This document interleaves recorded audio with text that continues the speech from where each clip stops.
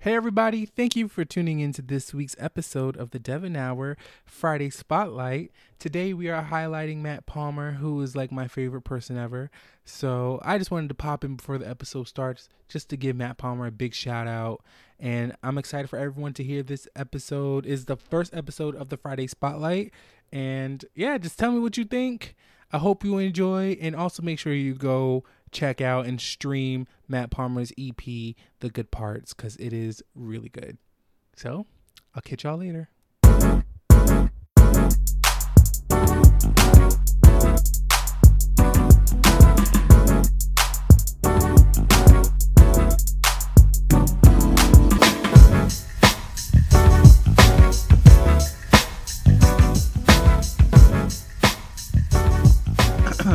So this is my podcast voice.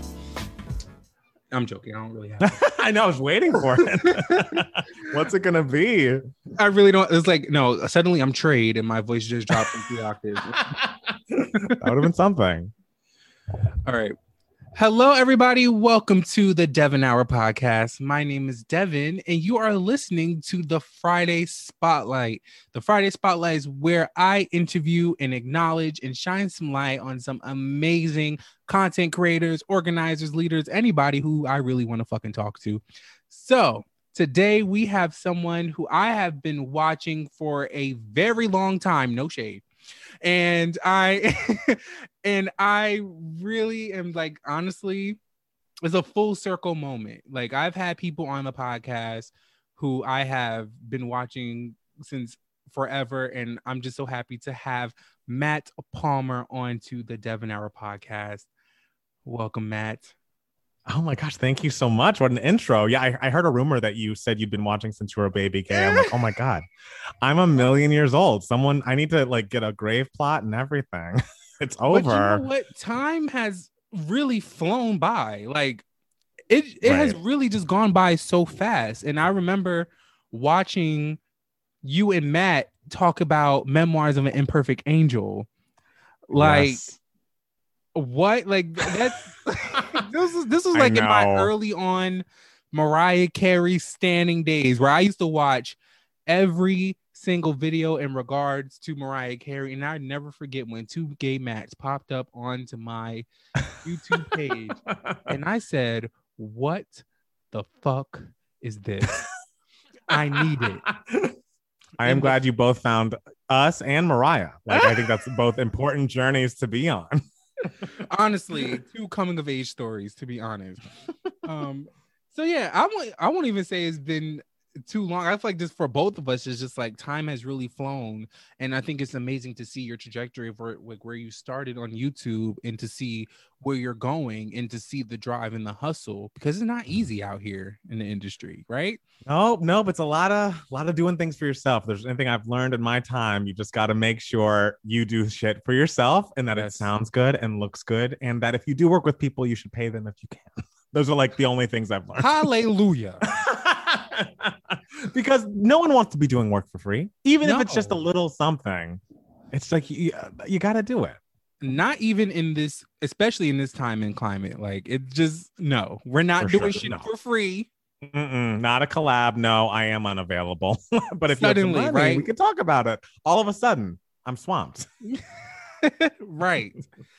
So we're going to be breaking down a lot of things. Well, not a lot of things, like a couple of things. We're going to talk about your upbringing, right?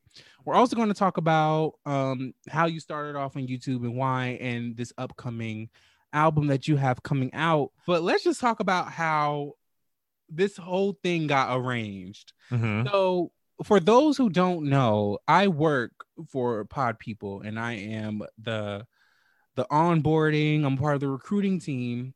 And, you know, I'm just doing my normal thing, minding my business. And then I got to talk to this amazing person named Jackson. Yes. And we just had a great conversation. And I forgot how this got brought up.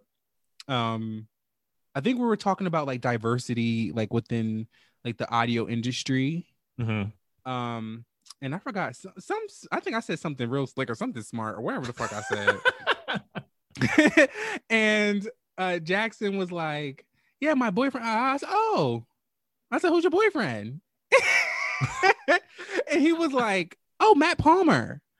And I guess he just said it so casually, like as if I wouldn't know who it is. Right. But I said, Matt Palmer. He was like, yeah. I said, you mean two gay Matts?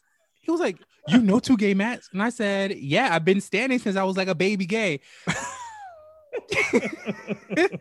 And yeah, that's the part where I felt real old, but happy that you knew. It would be worse than you not knowing, but still was like, man, I gotta find a retirement home. It's time. It's really time. I think after that, I was like, that was kind of. I can't hear you anymore. A long time. Oh, you can't hear me? Oh, I can hear you now. Sorry. Okay.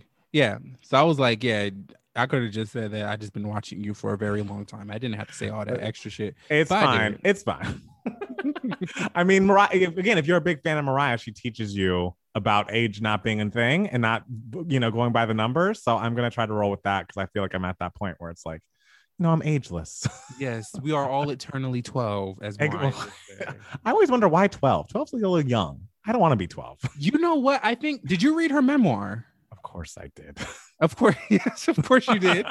And I believe that I think 12 was just such a pivotal year for her. If I remember. It was kind of traumatic, it sounded like. Yeah, it was very traumatic, her upbringing. So I just think she kind of wanted to just live in this world of being a child because she was forced to grow up at such a young age, right? You hear so many celebrities like that. Like that's the whole, not to talk about Michael Jackson, but the whole Michael Jackson stuff, Oh no, for sure. The whole Jackson family, right? Like even Janet, who was born into stardom. Like right. Yeah. She's impressively well adjusted. I always thought she even just like listening to the early albums and interludes, it's like, oh, you're a normal person. I didn't get that from some of I agree, right? Like Janet, she was born way later into like their whole phenomena.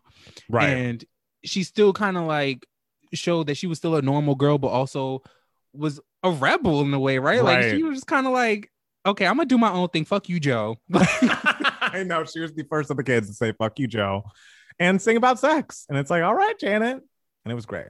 Oh, man, I love it. Sorry. I really wish that was like one era I wish I got to like witness as the greatness of it was great. I mean, I remember when Velvet Rope came out and I was like, I don't understand what half of this is, but I know I love it. I know it's amazing.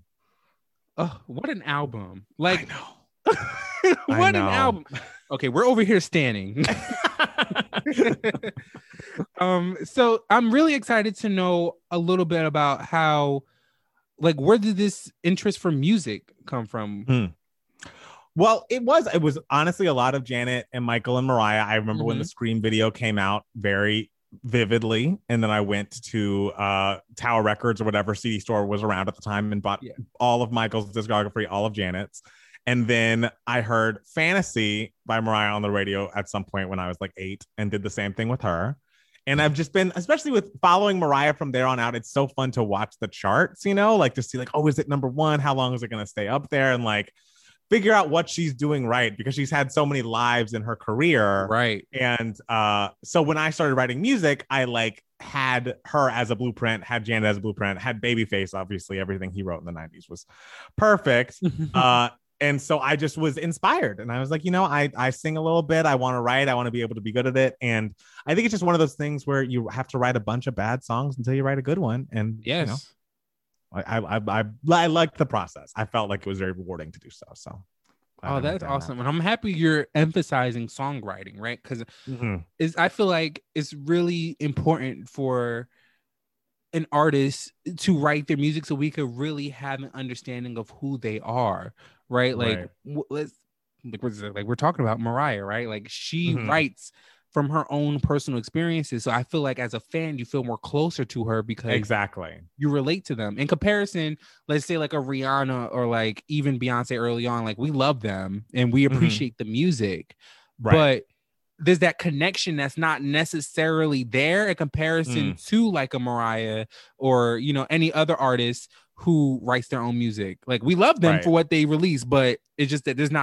still that disconnect that's there. Right. I feel like there's definitely something to be said for those artists who don't, because like I am like you. I think I prefer to hear it straight from, the artist themselves. But if you talk about someone like Whitney Houston, even if she didn't write those words, like You the still way her felt vocal performance, you felt every like you got to know her through her performance of those songs. Yeah. So there are definitely ways to have that connection without writing. But for me, it just was always something that I was drawn to, for sure. Yes. And I'm happy that, you picked it up, and obviously you're showcasing that in your own art, which is great.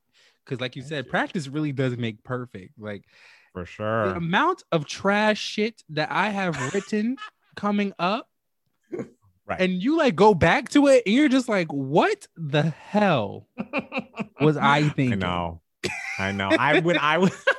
When I was 15, I wrote an album that is 21 tracks, and it was all me. And I was like, you're going to be sitting down and listening to this. It was 21 tracks. It was like an hour and a half. Me and my keyboard and my drum machine, and made this entire crazy long thing. Most of it, I'm like, man, that is garbage.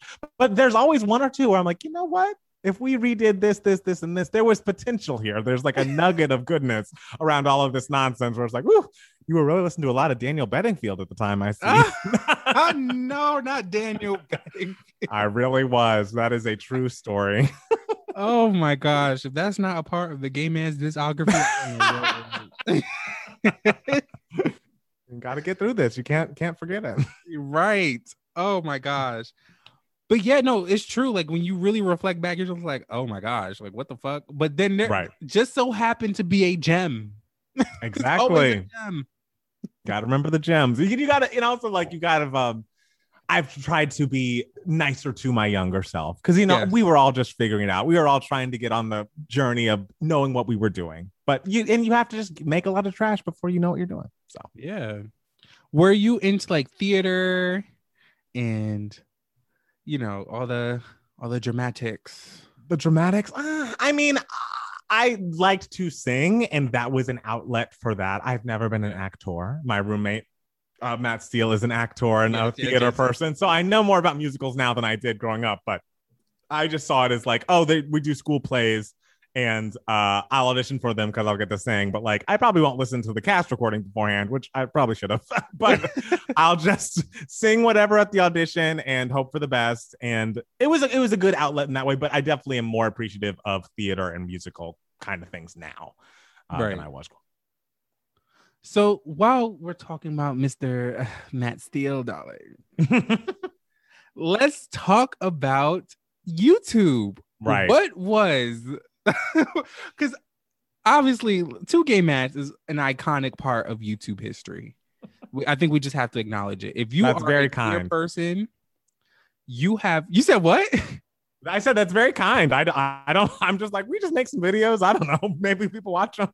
Yeah, but I think like if you are a queer person coming up into like, I don't know, and at that specific time, right? Right. I feel like Two Gay Mats was like important watching. Like you have to have watched. I'd say so. This is just me writing my own shit. I appreciate it. It was great. It's great. Still great content. Like you do your own podcast and stuff now. So obviously, Two Gay Mats has evolved and has adapted to today's demands. But yeah, what was the initiation into that? Like, what made you want to get onto YouTube with Matt Steele and create content? Well, Matt Steele moved to LA, and he moved into the house I was living in with a couple other people. And he was doing a thing before called the Doomsday Diaries, where he would make a video every single day and post it. And I was like, oof, can't imagine doing that. I would never do it. But he was only going to do it for a year. And then that was over. And he wasn't really doing anything on YouTube at that point. And we would have a lot of opinions about pop culture shit. And we lived in a big house. Well, not a big house, a house with a lot of people in it. Because we were broke, and people would always be entertained by our arguments about different pop culture things. So we were like, what's the worst thing that could happen if we film this and put it up on YouTube at a point? And then at some point we started like talking about music stuff and talking about, reacting to things as they were coming out, and people did find us more and more. And yeah, so we've been doing it for a minute now, and it's just really fun. It's a lot like we both have our, like I have music and he has acting and performance like that we like focus on and are so meticulous with and take so seriously. Right. And Two Gay Mats is like, I listened to this song and it was trash and I can't wait to tell you why. It's just like thought. It's not as much thought into it. And so it just seems like it's a fun side gig that people seem to really respond to. So I'm appreciative. And in a way, I feel like you guys really kind of initiate like the reaction thing. Like, you remember before, like it really wasn't labeled as like reaction YouTube, right? It was just like you were just listening to it and then you gave your opinion on it. But it's so interesting to see like that kind of evolution in that way too, of like you had these YouTubers who were just listening to music, going back and forth, you know, saying like this shit was garbage, and now you have a whole industry of reactions on YouTube who are really making so much money on that. I know. You ever email YouTube and say, can I get my fucking check, please?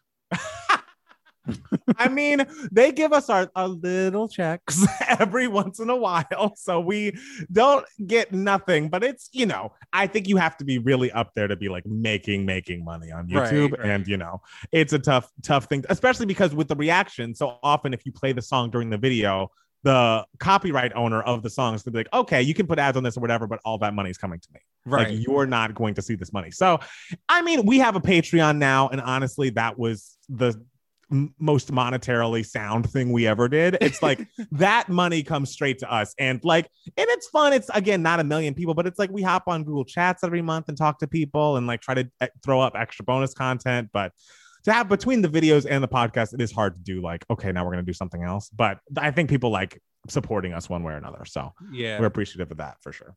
What is like one of your favorite videos that you have recorded with Matt Steele?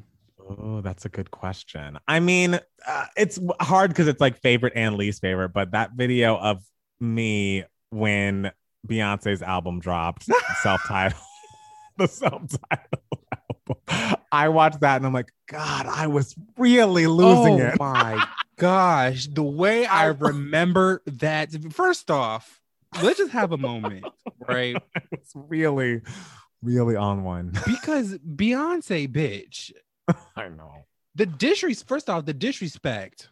I know. Of just like, I'm gonna just casually just drop something. Right. And it wasn't like Thursday night at like 8 p.m. It must have been on, are you East Coast? You're East Coast. Did I make that I'm East Coast, yeah. Yeah, so it must have been like 11 p.m. your time. Like, I had friends in New York who woke up to it. And I'm like, oh no, this happened last night. And there's a video for like, I was going insane. But I mean, I think the whole world was going insane. I wasn't alone. Yes, I was. This is going to sound so. I was in high school. It was my sophomore year of high school, and I was you know, just I remember like walking into school the next day because first off, I think I was like a soothsayer or something. Like I had a crystal ball because I said Beyonce's dropping something like this. She went on tour.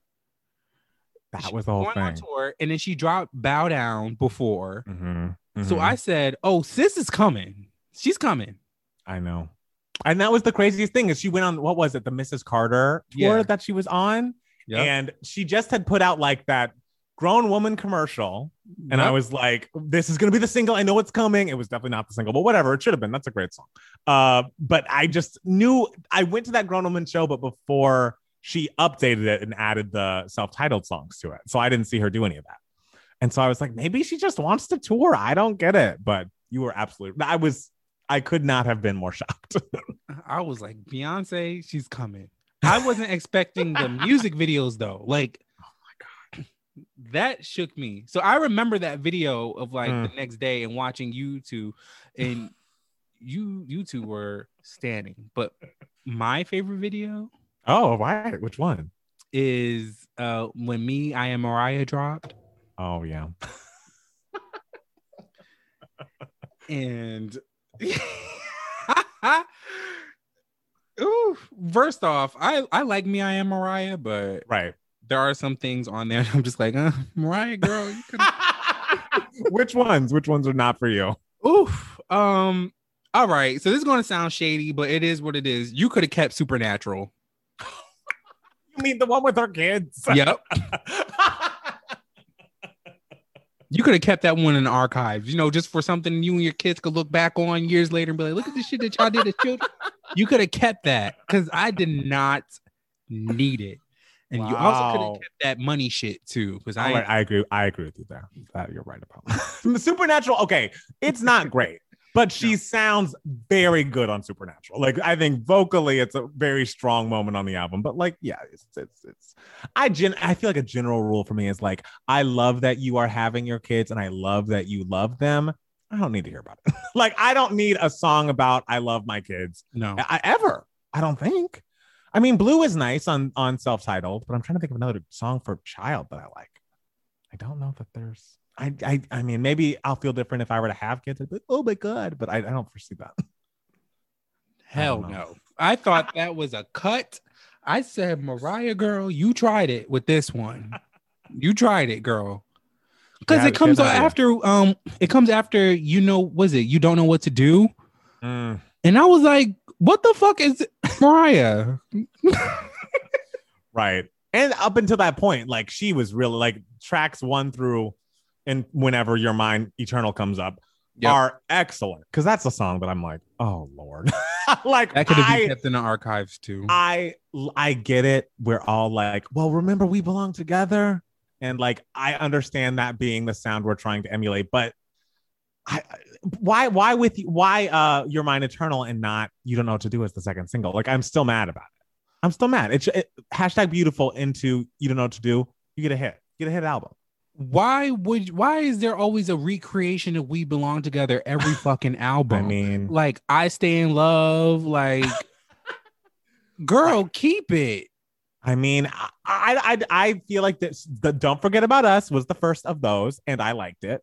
Yes. I Stay in Love, I even liked, but ever since then, I've been like, okay, like Inseparable, I'm on the fence about, but. But like with you and the Your Mind Eternal, it's like, all right, we get it. Ballad with the Beat, we got it. Oh, but yes, that was one of my favorite videos. Was the I Am Mariah, the elusive chanteuse. I know, what a long title record. I live for it though, because I was really one of those little kids. I was just like, well, I was 16 when it came out, and I was just like. Mariah, she's that bitch, and she is the chanteuse.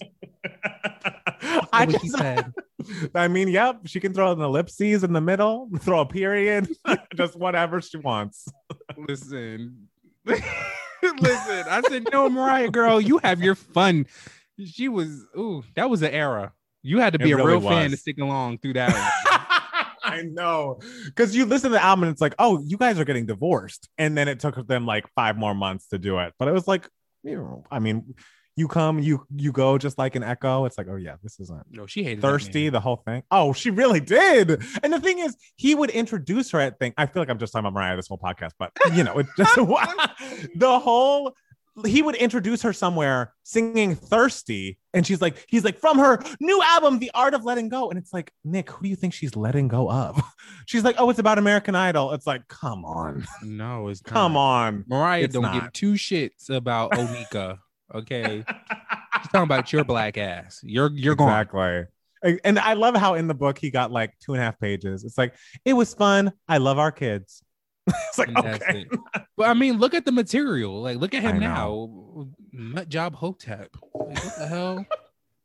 It's true. Nick. And how many kids is he on now? Is he about to have 5 and 6? This is 4th one. 4th. Okay. All right. He has a type for sure. But anyways. Yes. So now, what made you and Matt still like really hang in there throughout the years? Because obviously YouTube is something that is not easy to like gain a following on, because there's so many different content creators out there doing the same thing that you're doing, especially in regards to like pop culture. But what made you and Matt really stick around and go on this journey? I think because it was always more fun than it was work. Like, it has never felt like, oh gosh, we have to do this and I'm so sick. Like, it always is like, oh, I'm hanging out with my friend who is my roommate, so I see him a little bit, but it's just like, it's harmless, it's fun, and it seems to bring people joy. And until it becomes not fun to do, and it's as easy as it is to just like walk into the living room, throw up some lights and turn the camera on, it's like, it's who's it really hurting? So yeah, I think it brings more positivity than negativity, and so we keep it up. And that should be the point, right? Like, a lot of, like, I always tell people, when you start making money off of something, Mhm. or when you start to feel like something is a job is not as fun. Exactly. So it's the fact that you and Matt still really kept that energy up and going. Is really great. But how did you and Matt still meet again? Was it just through this house? It was through this house, and we needed a roommate, and he was looking for a roommate on Craigslist. And Oh he, God, I know, and could then have went left. I really could have. It really could have gone so many different directions, but it was a good fit. And our roommate, I had a roommate then who had seen his other videos where he was more playing a character, and they're like, he seems annoying. We shouldn't have him. And I'm like, he's kidding. Like, this isn't real. Like, he's gonna be fine. And I was like, yeah, it'd be good to have another gay in the house. So it came and it worked out. Wait, were you living with heterosexuals? Yes, heterosexual men, all of them. Oh my God. I know. I think back to that time and I'm like, did I have more straight men in my life than gay men? And I think yes, by a lot. When I first moved here, I knew one person, a very kind but very straight man. And so I just knew his friends. And I mean, how things have changed. Oh my goodness. I know. See, it's a different time. Were they like the clean straight men? I hope so. I can't believe you're asking that. There are 3 clean straight men. It is a small number. So of course not. I mean, I wasn't like dreadfully clean at the time myself. But it was the house was gross. When we moved, it was a good thing. I'm only asking that because my only interactions with the cis-hets were when when I was in college, my freshman year, and you know, my 3 roommates were all cis-het dudes, and I was like, okay. I was like, first off, oh, this could work out because they're all black, so like we're all good. Right? Oh, hell no. Oh no. When the girls started coming, oh, that's the worst part. Then I'm looking at the toilet and I'm like, what the fuck is this? Right. Like, what'd you even do in here to make it look? I always had my own bathroom. I will say that. So that was helpful. It was a traumatic experience for me. And I was so happy when all 3 of them got booted out the damn room. And I said, hallelujah, I got my own. How they all get booted out of the room? Well, me and my roommate didn't get along.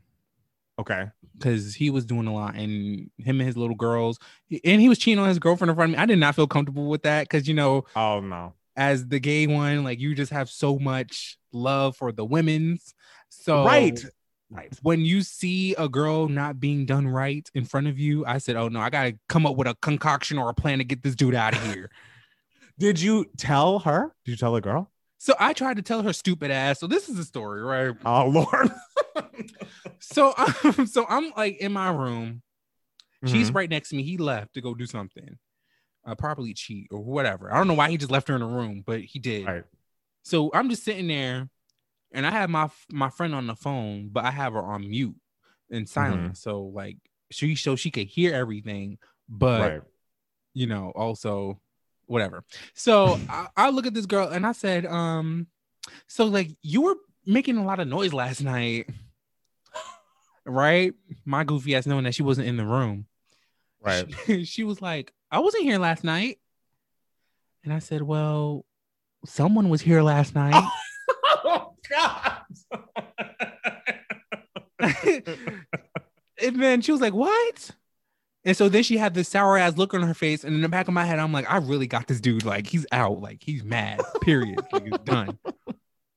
The next, like a couple days later, her goofy ass comes strolling in the room with him, all happy and cheery and shit. And I'm looking at her like, wow, girl, gotta respect yourself. That's something. I mean, I guess we should give her you all were very young at this point. Hopefully she would not do that today.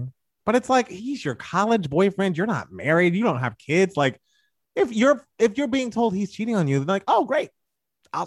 We're done then. Great. Into that.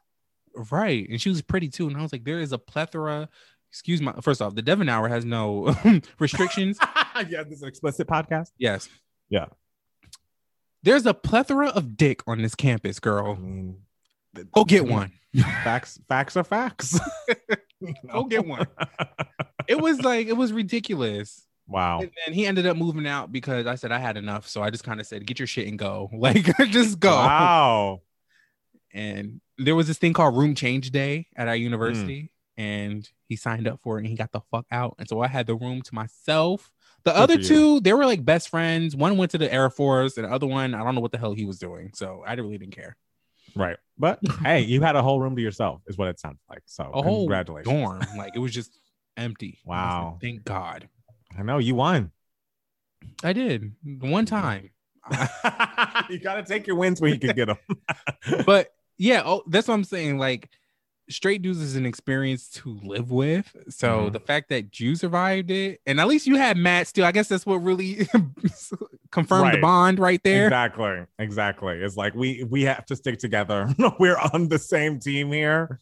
And yeah, and I guess since then we've lived together. We moved out of that house and then just moved in together, and we're in our second apartment, the two of us, and I haven't lived with a straight man since.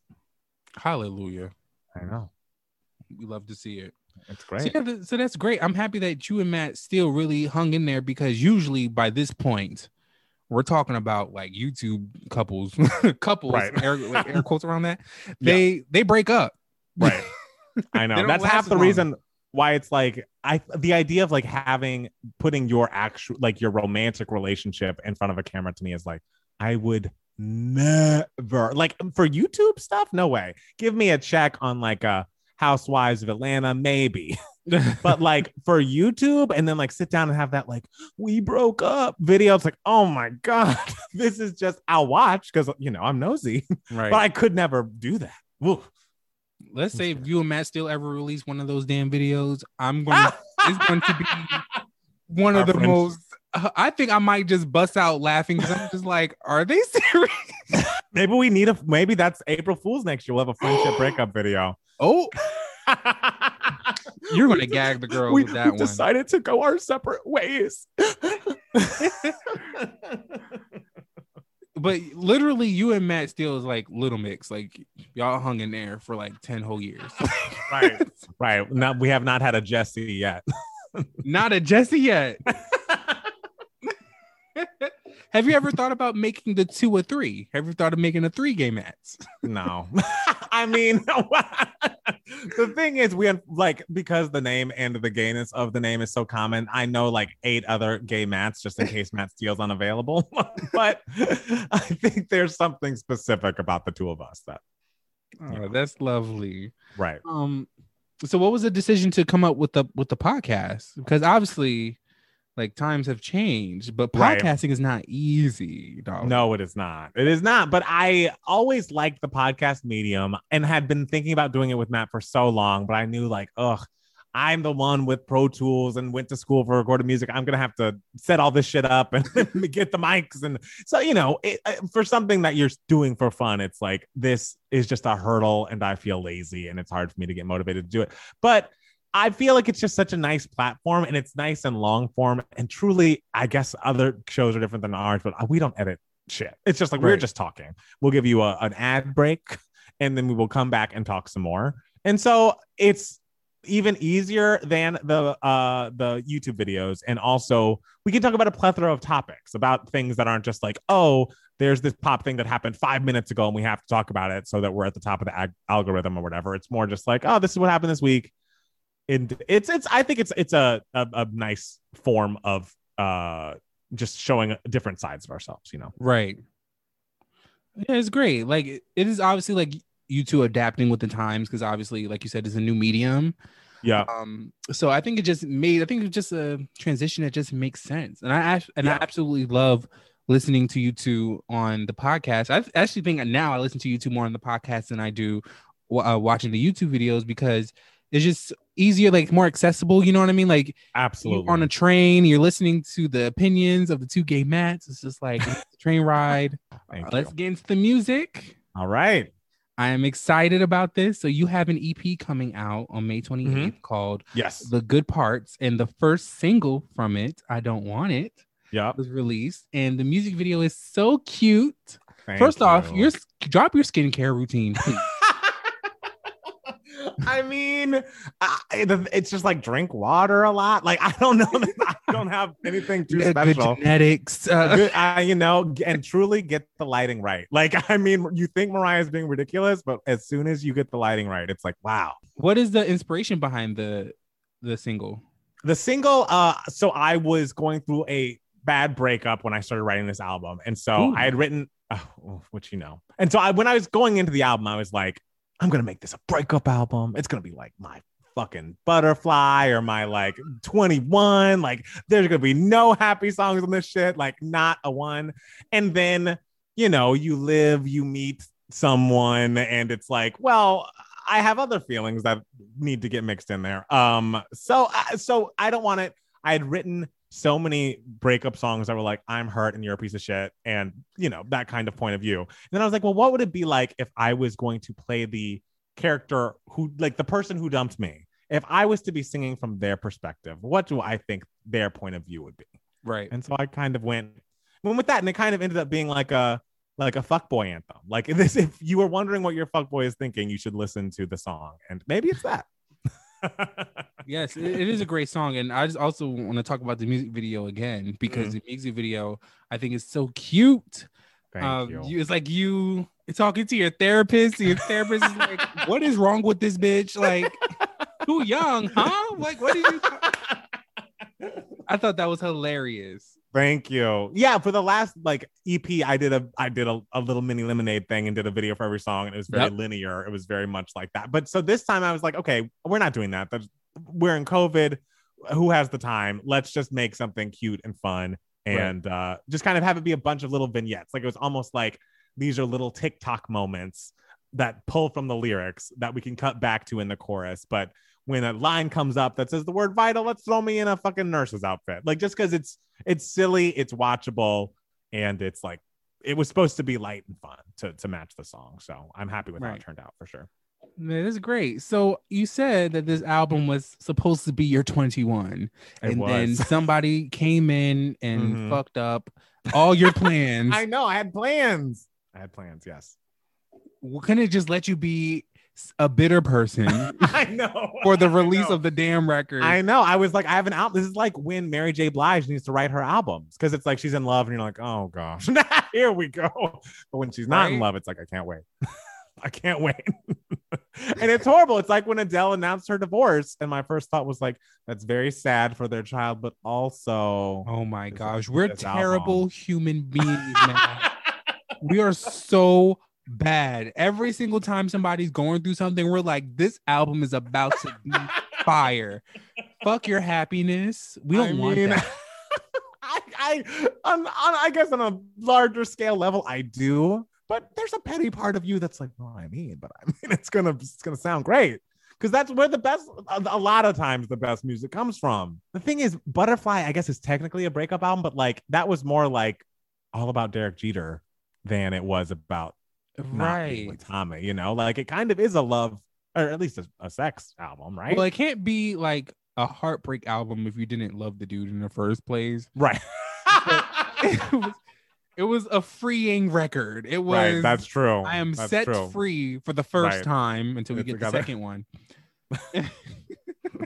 She loves being set free. That is every album since. She's like, I'm freeing the truest part of myself. It's like, all right. Like, yes. And again, I love Mariah. I don't think I'm shading her because I just like her, but it's a common theme from there on out. It is a common theme, but girl. Right. But honestly, keep giving it to us, because that's like some of the best content. But yeah, so with this record, what are some sneak peeks of other songs that we're going to be hearing? Like, what can we expect?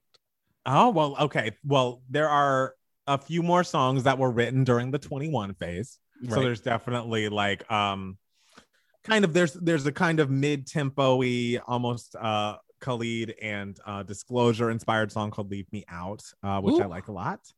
Just leave me out of it. Just leave me out of it. And then there's one more big ballad kind of putting an endpoint on that whole relationship thing. And then there are the positive songs, upbeat songs that are talking more about my current situation. And those are cool. And then the thing is, it's less. I felt like the last album was very on purpose. It was kind of like, let's try the dance influence thing, but keep the vocals. And here the tempo is definitely slower, but I'm trying to give you more like bops and mids and ballads and have it all feel cohesive. So that was the goal and the thought, and the through line being just my, vocal, obviously, and also like lyrically, even if the song, like I definitely have a song that's just basically like you're hot and you are with someone, but I don't care about that. But even though it's like a light, silly kind of song, wanted to make it a little bit of depth or a little bit of like cleverness in the lyric. So, I mean, I hope you like it. If you heard it, right?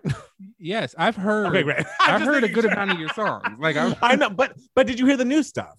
Did you hear the new? Yes, I've heard. The okay, new. Good. All right, I just want to make sure. I'm really excited, like for everyone else to get into the music as well. Like, first off, Khalid and Disclosure, you referenced that, and I said, "Oh, Bob." Like, oh, so you're gonna give the girls what they deserve? That's what I'm hearing, right? That's a great song. That talk song is great. Right. Wait, what are some producers that you worked with on this record? Anybody that out? I worked with this guy Different on a couple songs. We've been working together since 2014. I worked with my friend Myron is his stage name. I was like, I know his name is Patrick, but Myron is his stage name. He produced this last ballad on the album, which I think is cool, and all in my falsetto. So it's like we're really staying up there. And have fun singing that shit live. I know, right? I'll be lipping. I'll just be lipping. My lips will be going every which way. But I'm trying to think. And then there's this kid who is his name is Thor Lundberg, and he is a great producer, and we worked together a little bit on the album prior. And yeah, so it's a mix between those three. And then I did the ballad that's just like piano and vocal. It's like, well, I can do that. That I can do in my bedroom. So yes, we love to see it. We love to see it. And you know what? I'm happy that you said that you really wanted to make sure you have a cohesive project. Right. And I feel like in 2021, a lot of the things are just kind of like singles, right? Like dropping a single here, dropping a single here. And it's very rare that we get like a cohesive body of work. Right. Because it's usually, like I said, just it's like a compilation of singles. Absolutely. Because that's the way Spotify and that algorithm is. Like, if you want to be on New Music Friday or, on people's release radar, you better release one thing on Friday and have that be everywhere for a second, and then everybody forgets about it. And I'm just it's just, I loved albums. I grew up on albums, so it's hard for me to let that go. Right. I love albums, and I think I'm still one of the few of like my generation who really appreciate an album. Like, right, when I'm listening to albums now, they only run for like 30 minutes. I said, this ain't no fucking album. What? Right. And everything you've heard on it is from like a instant grat pre-release track. It's like, I've heard all these songs. Like, what or it was released 2 years ago, and now you're right putting on this damn album now just to get your streams. Like, right. I want to hear a body of work. Like, I want to hear the chorus at the end of the song repeat like 5 times and then fade into nothingness. You know what I mean? I mean, hey, you're speaking my language. It's also a thing about how short. I mean, I really sound old now, but how short the songs are now. It's like, can we get to 3 minutes? 3 minutes isn't long. Right. Where's the bridges? Where's the bridge? Where's the bridge? People do verse, chorus, done. Because it's the Old Town Road method. It's like, you're going to listen to this more often on Spotify on loop because it is shorter. And so this length is like optimal for the algorithm. Everything's for the algorithm. But you know what I blame though? Like, I remember interludes being like some of the best songs on the album. Like, I remember like an interlude will come on and you're just like, this is fire. I wish they would have made it longer, right? And I guess that's the point of what people are doing today. It's kind of like, we're going to make these interlude kind of songs. Right. Leave people wanting more. Right. And then people are going to want it more, and they're going to loop it more. But still, like, there's still an appreciation for a full out song. Like, remember back in the days, like pop songs used to be damn near 4 minutes long before the radio edit, right? I know. It's crazy. What the hell? I don't know what's going on with my generation of people, child. Remember when Birthday Cake came out on Rihanna's album? And it was that's who the fuck I blame. There you go. We're gonna blame Rihanna and the Birthday Cake because I think since she dropped it, I'm still mad about it. Is there ever a full version with just her? I know there's a full version with her and Chris Brown. Is there a full version with just her? I wish. I need to know that. I need that. And this was what? 2014, 2011. Yeah. Well, I still need it. I feel like it has been. I need a full version. 10-year anniversary of Birthday Cake. We finished the song. How about that, Rihanna? Like, come on. And I'm mad as hell she dropped that damn remix with Chris Brown. I said, girl, I didn't want that. Right. She could have kept that. Ugh. But yeah, like I'm happy that you're putting emphasis on making a cohesive project because I really feel like we need that.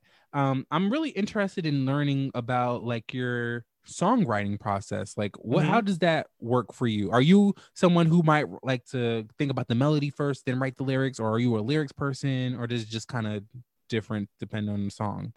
I'm definitely melody first, then the lyric. But I start with like I can make like instrumentation just to a point. Like I play piano just enough to get by and can build like a basic track just enough to get by. So I start there, and then we'll do a melody, and then we'll have some fake words that maybe become real words, or I make, mess around with them until it makes sense. Right. And once I have all the vocal done and solid according to my, minimally produced track, I'll reach out to one of those producers and be like, hey, I want this to sound like radio ready. Do you want to work on this? And then they'll kind of beef up the track with me. And then the vocals are on it and we go from there. Right. Do you prefer like the producer to have the track like a produced song done already, like a produced beat, or do you prefer to make it like from scratch? I think these songs end up being better if I start making it from scratch. I'm not as good as, because for some reason when I hear like a fully produced done instrumental, I don't feel like the songs I write on top of them are as good as the songs that I write from scratch. But I've done it before. I just do it. They have this site called soundbetter.com where artists can go on and be like, oh, I sing and write songs. If you have beats or something or need someone to sing a chorus or write a chorus or a full song for you, you can do that. And so I'm on there doing that for people. And it turns out, but I feel closer to the song and feel like the song works better together if I'm there from the very beginning. Right. It's crazy. Yeah. Are you more of from the writing perspective, would you say you are more of a verse person or a hook or a bridge? What's your favorite part to write? I mean, I start with the chorus. I'm like, oh, wow. The thing is, because I'm like, if we don't have a chorus, we don't have a song. Mm-hmm. Like, then if we don't have like the main part of it, then what are we even doing? Like, I can build the things around it, but that to me is like the centerpiece, the chorus and or hook. Sometimes it's a hook, but a lot of times it's like the actual chorus, because then that's what gets me inspired to write the rest of the song. It's like, oh, I really believe in this chorus and I want to make sure the rest of the song lives up to it, and not like I have a great verse and then just like a nothing chorus kind of thing. This is so funny because this is how I know that you have a decent brain, because it's like you said, I'm gonna knock out the hardest part first. Exactly. Because it's like, why even make a song if the chorus is going to be, shitty? Like, I'd rather have a good chorus that I can build a song out of and go from there. Right. Like you just said, I'm going to knock out the hardest bit, because the hook is so hard, because you really want something that grabs, because it's a hook, right? You want something that grabs the ear, yes, and keep the person coming back. And usually the chorus is like the best part of the songs. And you can't even get that right, then you might as well throw the song out. Exactly.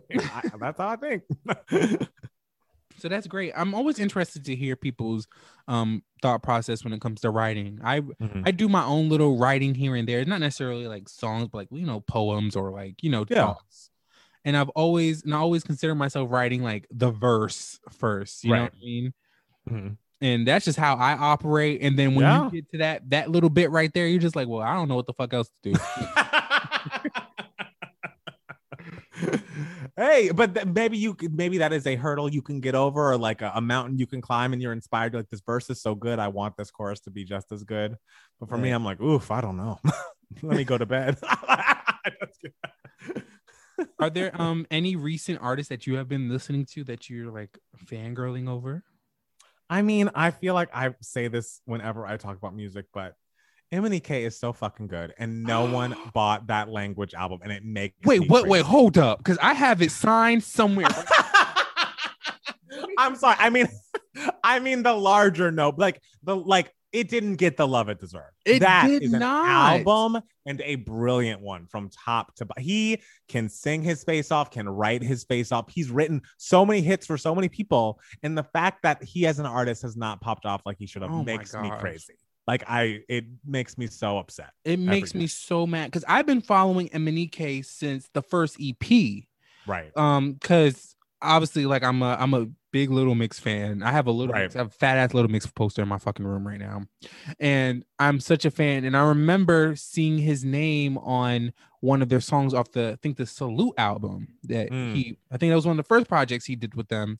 Wow. And then I remember scrolling through like Apple Music or Spotify at the time, and Right. MNEK popped up as like a related artist, the Little Mix, and I said, "Oh, let me check this out." And then I heard that EP. I think it's called In Your Clouds or something like that. I forgot what the first EP was called. Right. And it was so great. It was like progressive. You know what I mean? Progressive R&B electronic mixed music. Yes. And then when I found out he was a gay man making this, I said, it makes fucking sense. Right. Right. Because he gets it. He understands the influences he's pulling from, and he's like making such an incredible amalgamation. And it's also like the only reason he got to where he is today as a gay man is because he is so undeniably talented. Undeniably talented. Have to come to the range, the right, everything about him. So he had to climb over so many barriers that so many, cis hets, as you mentioned, don't have to. Right. And I just feel like we should be giving him his flowers more. Oh my gosh. We are. Let me just say, I don't know did you see MNEK perform when he came over to the States? I did. I was going to, and then I actually bought tickets and didn't realize I had already planned a vacation over the time he's going to be in LA. So I just gave him some money for some tickets, which I'm fine with, but I need to see him next time he's here. Oh my God. Amazing. So I'll never forget, like when MNEK announced that the language, first off, if MNEK, this really was bothers me because so many artists could really like travel all over the world. I think we live in a place now where no matter where you're at, there's going to be a crowd of people listening to you.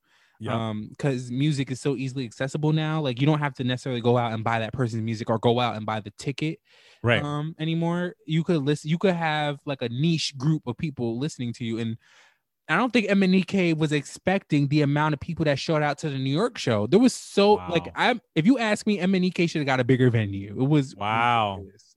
Good for him. Yes, good for him. An amazing vocal. When I tell you, the voice, the live performance sounds like the album. Wow, and he is singing on that album. Oh, I can't wait till his next. I wonder what his sophomore album's gonna sound like. I hope the hit he had with Joe Corey gets him inspired and excited about it, because I feel like you could tell from his tweets after Language didn't do what it should have done. He was like not happy with it, So I'm glad he got that song that he is the lead, co-lead of, the only person singing. That became a huge hit. So maybe it will inspire him and give us a sophomore album soon. I want people to stop thinking MNEK is just Never Forget You. MNEK is so many other hits that, especially the ones that he's behind. And we could talk, like I said, Little Mix, like a lot of that is MNEK. Right. And the thing is, I hate to tell you, I'm just getting into Little Mix right now.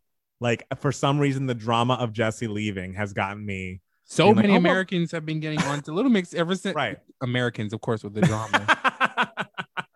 I love the drama. And I'm like, wait, what happened? Why'd she leave? Who's she feuding with? She won't talk about her old group mates in that Cosmopolitan interview.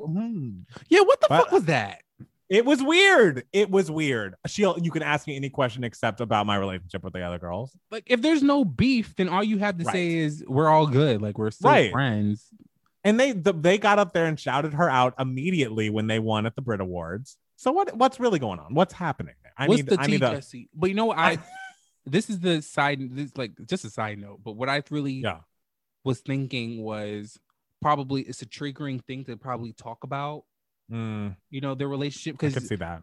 Because let me tell you, when you're going to get into like the performances and stuff now that you're like discovering them. Yeah. And you're going to see Jesse being more of like the downer or like, sometimes energy's being sucked out the room because obviously she was going through whatever she was going through, which was a lot. And I've been watching Little Mix since their X Factor days. Wow. And you could I just think it's a trigger for her, like talking about like the relationship she might have with the girls because they were enjoying their time in Little Mix. She wasn't. Right. And I can't believe she was not enjoying it for that long. You know what I mean? Like she was in that group for 10 years and had so many demons surrounding her job, like her everyday job. Like, it just is. It's tough. I can't believe she had to do all that. And we're spoiled because what group do we give for 10 years?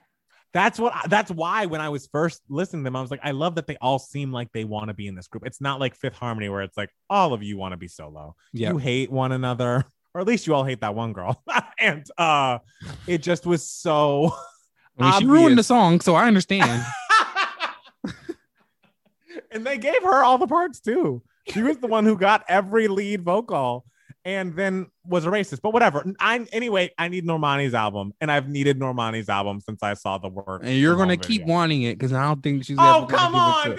I don't think so because there's no point. There's no reason. EP something like, girl, you could have gave us two bops, a ballad, and a mid tempo. That's it. An EP. Can you believe Motivation came out 2 years ago now? 2 years ago. All it really needed was a push. It was already debuting very well. Right. That video was everywhere. That VMA performance was unreal. How did they not have other shit ready to go, knowing that they were going to be pushing this song like this? That's it gets me so mad because I'm just like, right. Normani really, like, her song did well. Yes. The music video did very well. Yes. All you had to do was probably get her to perform on like the Ellen show or some shit. Right. And it probably would have went like top 10. Like, come on. Right. And even with what it just did, you should have had a next single just in case it popped off like it did. And they had nothing. It just is crazy to me. I will never understand what happened there. We are banishing RCA. Oh, is she on RCA? Is that what it is? Yes. That's why we're never getting that damn album. It fucked up Britney's Glory era too. But remember Tinashe's whole career. All right. Tinashe was I forgot she was RCA. RCA really? Wow. Only R&B girls they have time for is her.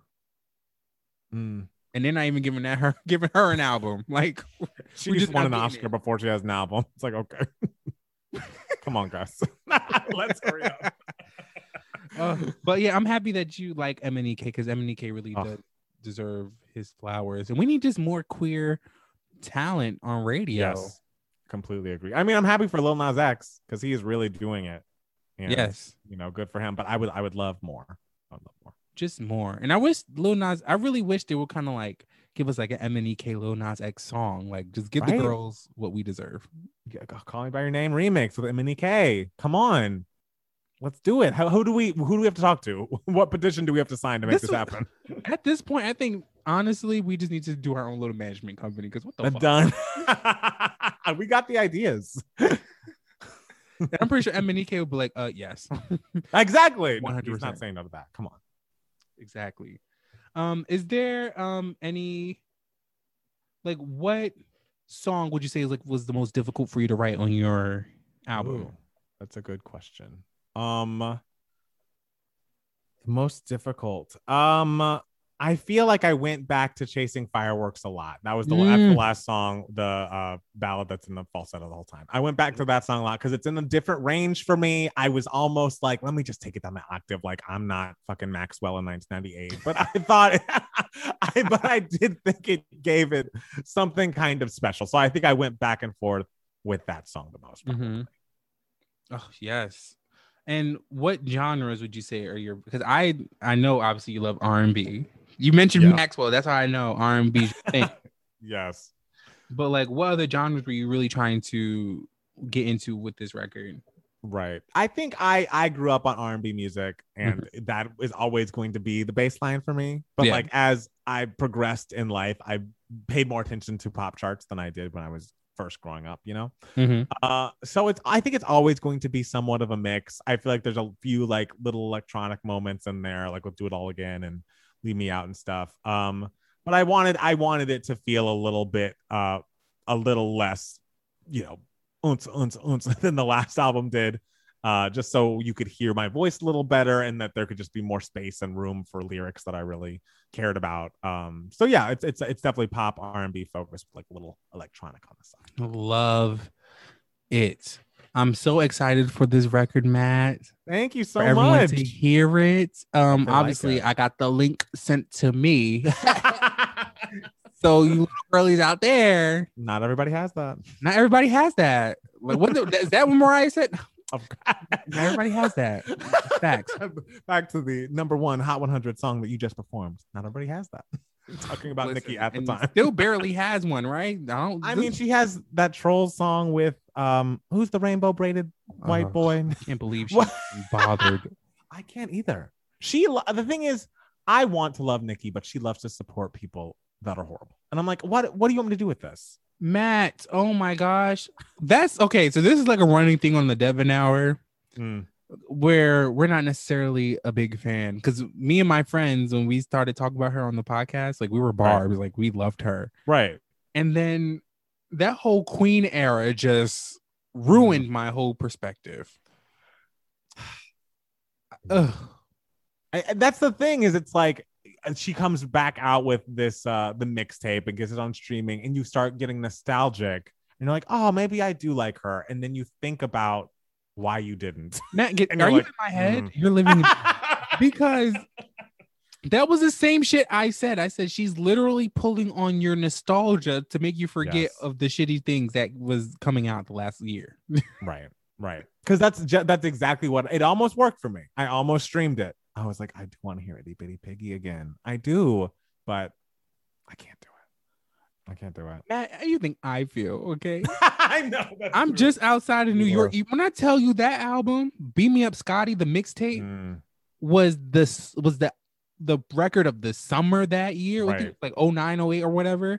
Yeah. I was like 9, 10 years old talking about some Itty Bitty Piggy to the mind. Oh. Yeah. It's honest. It's honestly a shame because she is talented and she just has done so many shitty things that it's hard to stand. She makes it so hard. It's hard. It's so hard to stand. Oh my gosh. I forgot how we got onto Nicki. Why did we get onto Nicki Minaj? Oh, because I made that Mariah. Yes. About her not having any number ones. In that damn troll song. That's your number one. And she got thrown on Say So right before it hit number one. So that counts, I guess. I think that song was going to go number one regardless. It was, but I guess she officially has the credit. Okay. I mean, you know what? I don't remember when, because I think this is what happened, right? It went number one and then they took her name off of the song. I think they did, but then they put her back on. It was a back and forth, though. They definitely took it off and then put it back on. I said, what the fuck? Nicki, you're going to try to get this number one. You can't Billboard's doing something lately because I think almost gave Dua Lipa the number one this week and then pushed her down to number two. I'm like, what's going on with Billboard right now? Oh yeah, levitating. What's number one right now? Leave the Door Open. Oh, really? No? Wow. I love Bruno. I love him. I wish I liked Bruno. I mean, I don't mind Bruno's music. He just reminds me of Gentrification. It's just I mean, the thing is, I know you're not wrong. I know you're not. And I'm like being willfully, I'm just like, I don't see it because his voice is so good. It's really good. Because obviously, like, I mean, there's non-Black people that exist in R&B, and that's not the issue. True.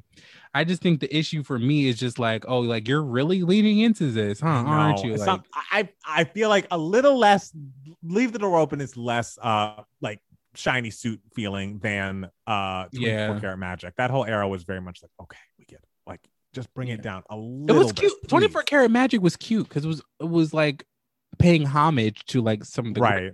So it was awesome to hear. I think my issue with it was that it wasn't necessarily genre bending or like changing or like it was just karaoke versions of the shit that Black people archived. Right. No, it wasn't like we're gonna take it and do something interesting with it. It was like, oh no, we're just gonna take it. Then it won a Grammy, and I was like, what the fuck? What? For album of the year too, and I'm like, that's not even his best album. It's not. It's not. Unorthodox was a couple years ago, and that album's great. But yeah, it's crazy to see like the state of music. Oh wow! I mean, at least Anderson .Paak got a number one. I guess we could absolutely. Let's celebrate that. Yes. Damn. Well, how do you feel about the change in music? Like, because you have witnessed it from when it was like great. Like like if you go back 10 years or like 20 years and be like, this was the top 10 every single song, you still remember to this day. So how have you been witnessing it and what's your thoughts on that? My thoughts are there's no way any person is going to think that music hasn't gotten worse as they age. Like there are kids right now who are like, this is the golden age of music. Post Malone is everything to me. Like they exist. So it just, I feel like that hurdle of getting from like, oh shit, I'm not the target audience for a pop song anymore was a weird one to get over. Cause I'm like, where the fuck's TLC? Like, I don't understand what we're doing. Right. But then at some point you've got to be like, okay, like I've got to let Olivia Rodrigo have it, and like this is what the kids. She's amazing, by the way. She is great. That album may or may not have leaked, and I may or may not have listened to some of it. Oh yeah, it comes out at midnight tonight, doesn't it? It comes out at midnight. Yes, yes, it's great. Oh my god. But yes, but it's just like I at some point have to realize that some of the stuff that comes out, even if it's not for me, is going to be everything to someone, and then in 20 years they'll be mad about whatever's next. But Matt, let's be honest. Let's look at 10 years ago, right? 2011, 2012. Right. Those were hits. Like you could escape none of those. Right. Today, a song would be like, they'd be like, this song went number one. And I'd be like, what song is that? That went number one. I know it, but like, I think it's just, the TikTok generation. They hear these TikTok hits and they become Billboard hits. And this is what people are going to remember one day. I mean, it's not to say that I'm going to listen to all of them. I can respect that they exist and be like, great, I'm going to ignore it because it doesn't do anything for me. But I just, I can see where it all is cyclical. It all just comes and goes. And I guess it's just speaking on the times, right? Like streaming is obviously a big thing, and you can kind of create your own bubble around the music that you listen to. Absolutely. You don't have to listen to the hits anymore. Like you were forced to, because you don't have to. And 10 years ago, there was like more of a monoculture where we all were listening to top 40 radio, and that was it. And that was how songs became big, and we all knew the songs that were big. And now it's like, you can have a giant hit without radio at all. You can have so many songs go number one first week now. I remember when Mariah went number one first week with Fantasy, and she was the first woman to ever do it. And now it's a shock if a song doesn't go number one first week. So it's just like everything is, and albums used to be like that too. I, again, sound like I'm a million, but albums used to be like that too, where they would not have their hugest week, their first week out. It would kind of build and grow. That's true. It was. And now it's like, if you don't sell, you're going to sell your most of this album its first week. And if you don't sell X amount of copies first week, and by sell, I mean stream, then it's a flop. Then like, there's like very rarely are you going to rebound from that. There was, I remember like doing my research and stuff and seeing albums that might debut at like number 45. And then like week 16 suddenly is number one. And you're just like, I could just imagine what it was like living in that time, just seeing albums just gradually grow. In today's world, if it's not a number one record, then you just never have heard that record. Then that record just never came out, right? Like it's weird. It's very rare an album progresses that way nowadays. Right. And it's also funny to think about what the sales figures were for albums that you would think were not that big of hits. Like I'd be like, oh, 3LW, what they peak at like 40 something back in the day. I bet they didn't sell a lot. And it's like, oh, they're double platinum or some shit. And it's like, they sold over 100,000 copies in their first week. Right. And it just really speaks on like, damn, people are really out here buying music. Yes.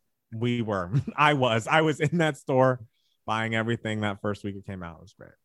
Oh, crazy. So yeah, times have definitely changed, even from like my coming up and just seeing albums, people going to stores buying them. I remember being in the Rolling Stone store in New York City buying TLC. 5 years old buying TLC and buying Destiny's Child. That's why I think I got bullied so much. I was a nerd. Like I would go and buy records. People like, I'm not listening to no Destiny's Child. And I said, well, bitch, I am. Hey, but you were right. I bet they all love Beyonce now, don't they? I bet, right? Now everybody's all Beyonce, do. And I'm like, well, I was Team Kelly, bitch. And honestly, there is a part of me that gets annoyed when people are like, oh, Beyonce's queen of the world. She's always been the queen. It's like, you all hated Beyonce when she kicked those two girls out of the group. Everybody had something bad to say about Beyonce at that time. So don't pretend like you've always been with Team B. Listen, I got writings on the wall years later.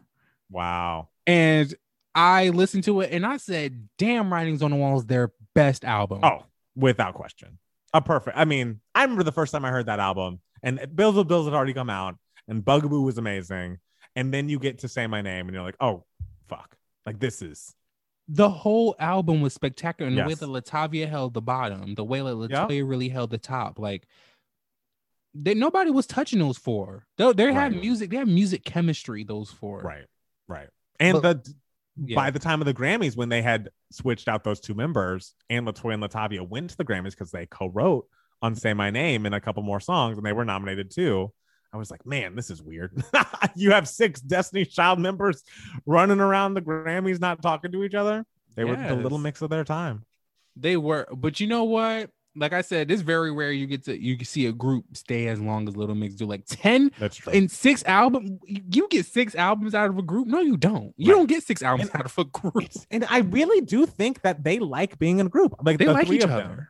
They love each other. They like each other. They love being in that group. I don't even imagine they're going to go solo at any point, but maybe I'm wrong. But I could see them just like rocking together. But why go solo when you're making so much? Exactly. You're having so much success, history in a group. And it's this is great. This is amazingness, honestly. Yeah. Good for them. I hope they cross over to America. I feel like it's never too late. They're getting bigger and bigger by the second, so I hope so. They are. And just a breakup at that. Now they're solidified in girl group history. Oh, a bitch left. Oh, you're in it. Right. You are in history. Yeah, that's great. So yes. So now as we wrap up, because we've been on here for a while, and I'm gonna have a great time editing this. What are some things that you have coming up for the year? Oh, wow. For the year. I mean, right now, the new album, The Good Parts, is getting all of my attention. And so that comes out May 28th. Mm-hmm. And then I think that day we're also going to be putting out a video for Do It All Again. And so from here on out, I have a couple more songs that I have just kind of been working on, and I'm not sure if I'm going to be putting them out one way or another, or trying to get other people to sing them or what, but I am just so excited in the short term to get this album out and hopefully get it to as many ears as possible. Maybe there will be a remix or two or something that I'm working on, but you never know. All I know is I'm so happy with this music. There's going to be more 2K Matt stuff, obviously. So we have our podcast and the YouTube channel and all of that. I mean, after May 28th, truly, I have nothing. I don't know. I just want to make sure people hear it. I would like to place a request. Okay. What is the request? An acoustic performance. Oh, is that something that could happen? I feel like you could. I feel like that'll be great. I don't know. I could like a live one, like on Zoom. Like how would one do this? Just like just get a camera, get a camera, do on a guitar or something. I mean, that's not a bad idea. You have great vocals, and I feel like a live vocal from you, talent. All right, I think it'll be great. All right. I mean, I don't hate that. Maybe you'll get it. I'm not gonna promise because you never know. Right. I'm over here placing requests like but no, like I really do think you're talented, and I think you have an amazing voice, and I just want people to hear it raw. All right. I'm so happy for you, Matt, to see your trajectory. Like I said in the beginning, to see where you started on YouTube, to see where you're at now, and to see that you are in a good place. It's really, honestly, it's so refreshing. Like, and we also love seeing people stay consistent, because you have been very consistent. Thank you. I appreciate that, because I mean, it's easy to not do stuff. So I think I'm happy to have been consistent. Yeah, it's easy to be lazy, because that's easy for me to do. So everyone, go get Matt Palmer's new EP, The Good Parts, out in stores now, out on all streaming platforms now, and also make sure you go purchase that shit off of iTunes. Okay, go buy it, go download it, go love on it. It's a great project. Also make sure you check out the 2K Matt's YouTube channel. Check out the 2K Matt's podcast. Everyone, just go over there and just show Matt Palmer and Matt Steele some love, child. Thank you so much. Thank you for having me. This has been such a joy. I've loved talking to you. It flew by. I can't believe it's 7:30. I know, right? All right. Thank you so much, everybody. And I'll catch you next time.